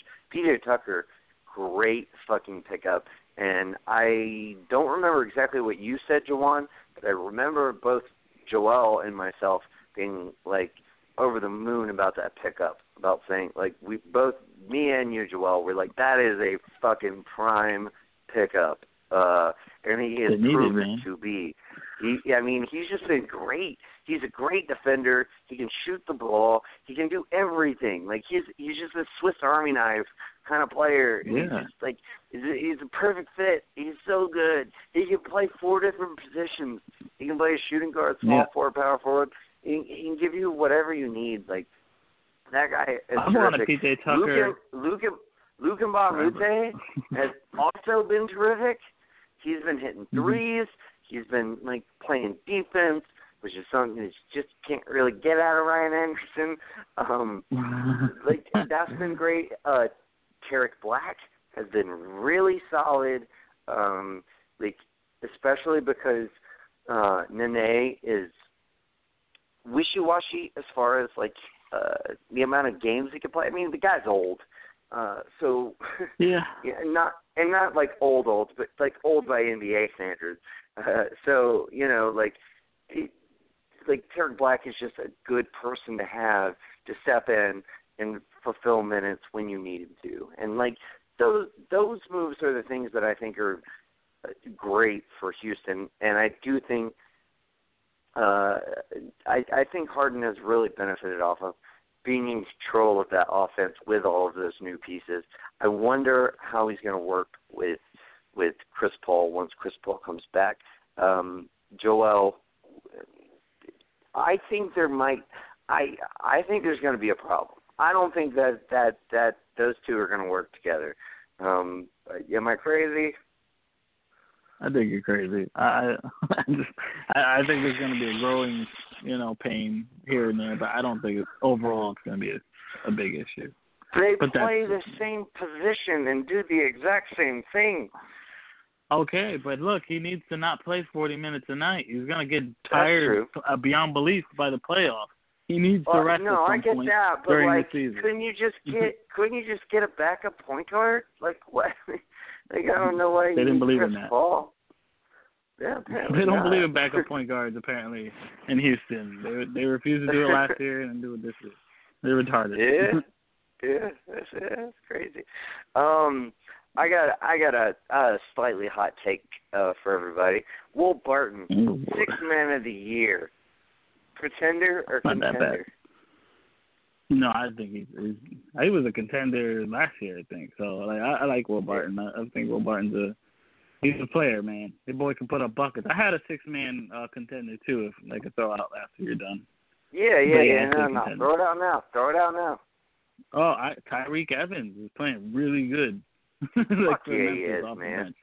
Holy shit! I'm like, that's what's up. That's what you do. And they just got Lamar back, so they're just implementing everything. They just lost today to the Pacers and shit, but overall, I think that he's been great for them off the bench, and he's definitely now like a contender for at least for me in 6-man. Yeah. No, I mean, I'll tell you that. I mean, I love the way Will Barton has played. He's so versatile, man. He can play the 2, he can play the 3. He's great defense. He can shoot the 3. He can he gets you boards. He gets you assists. He gets you steals. He gets you blocks. Like he's just the guy can play ball. Like he's a baller. He's like he's the guy when you go out on you go find the local court or whatever, and he's that guy that you don't want to play against. Like you don't want to play against Will Barton because I mean he's going to score on you. He's going to guard you. He's going to block your shots. He's going to steal the ball from you, and he doesn't turn the ball over a lot either. Like he's a solid player, and he finishes games. He finishes the games for Denver. That has been kind of his role. He comes off the bench, but he finishes the games. Wilson Chandler starts. Right. Barton finishes. And I definitely think he could be the 6th Man of the year. I think he's got a good shot at it. Jawan, are we crazy? Is Will Barton for the Sixth Man of the Year a far-fetched ideal? No. My six-man pick that I had picked a few weeks ago is the one that's looking crazy. You two's pick, especially Tyreek Evans, who I was very high on out of the draft, but he kind of had that rose kind of collapse that really upset me because I had loved that guy's play. And I thought he could have always been a really good complement to AD, but never really shaped out that way. But I completely agree with you, Joel, on that pick. And Will Barton, heck yeah. He might even be making a stance right now that you might even be able to just stamp him in right now as the winner. He's in the lead, probably. Wow. Yeah. Oh, that's almost kind of a hot take. I would have just went with Eric Gordon, but he's been starting for like ever now. Fucking Chris Paul. I did want to say really quickly. I told you guys this at the beginning of not the beginning of the year when we were discussing the Chris Paul trade, that I didn't think that was a good idea. And you guys were like, well, no, Harden wanted it. You know, they got him for a reason. Yeah. And I said, I don't think this works out. One, because Chris Paul does not make you better. He's not going to win you more games because you have him. He's just a really good guy, a really great guy to have in the regular season. But if you go up against San Antonio, he's not going to win that team more games. Right? That's like, what I'm that's saying. The He's thing. not going to win that team more games. So when I look at it, I look at it like win him a playoff game. One, when has he ever won playoff games, Joel? He never has. Well, give him a chance. What the fuck? He's got we giving him He's had like 7 chances, man. Well, I'm saying I get it. I'm getting hot. But you got hot on me last week, so fuck it. Like, anyway, you're crazy. The point I was trying to... Chris Paul's not going to help that fucking team. The point I was trying to make... Watch. You're crazy. You're the point I was trying to make was... The point I was trying to make was... You got hot at me last week. I'm getting hot right now. But, like, you're wrong, man. If you look at... No, I mean, I don't think he makes the team better. Okay, if you look at the way the Rockets are playing now... I don't agree with you, but whatever. If you look at the way the Rockets are playing now, let's say this same Rockets team goes up against a healthy Spurs. The way the Rockets lost last year, Chris Paul doesn't give them an extra game because he's there. If you look at the way that system rolls, I agree. But first, I will take the Joel route and say let's see them together for like a few stretches before you go to that extreme. I agree. I just don't like say, a week, right? I don't. Let's give him no, a week. I think you wait until like kind of almost maybe 2 weeks before the trade deadline. Like you wait it out, kind of see how everything's piecing together. You see if everything's working, and if it doesn't work, as I don't think it will, I think you have to consider trading him. And I think there's just so many teams out there who would be sucker enough to fucking give you something really good for him. Yeah. And the really crazy thing is, if you're Chris Paul, when you come back, even though the Rockets just lost to the Raptors, they've been playing really great and they've been winning a lot of games. Crazy thing is, Chris Paul comes back tomorrow and they lose that game. The headline's going to be, should they trade Chris Paul? Is Chris Paul, going to be an idiot? Yeah, well, that'll be the reactionary headline, sure. Right, that'll be the reactionary headline. But the crazy thing is, all I'm saying is, when you went out and got Chris Paul, crazy thing is, what the team kept saying is when they went out and traded for him, was they were looking for a guy that could help take the load off of James Harden. They didn't say we were looking for that final piece to get us over the hump. They know that's not what's going to get them over the hump. A healthy James Harden, a well-rested James Harden, is what will get them over the hump. Chris Paul doesn't win you extra games. We've seen that in his body in his body of work, that he's not winning. But his games. acquisition is he's a very good player. That's going to help take pressure off of Harden. No one's disagreeing with that. We're just saying he's not to put you over the hump. I'm going to put this out there for both of y'all. Don't ever come back to me with weird, like, I'm going to trade this player if they barely played for the team. Like Cousins and fucking Chris Paul. Don't come back to me with, like, I'm trading them right away when they barely played a game with these teams. This is the second time you guys do that. Yeah, well, but it's also. Let me point this out, Joel. And we before you're not really going to get a retort, which I'm sorry, but we were limited on time. Both of those situations happen to be you acquired a player who does the same exact fucking thing as your best player on your team. So, like, that's the reason why we said that. Like, I get what you're saying. But it's it's working right now. No, I get right that. now, and it is working in New Orleans. It is. Join us on Sunday. We're going to be talking Punisher. We're going to be talking Justice League. It's going to be great. Justice League. Thank you for joining us. Adios. Peace. We'll see you in 2 weeks. Word.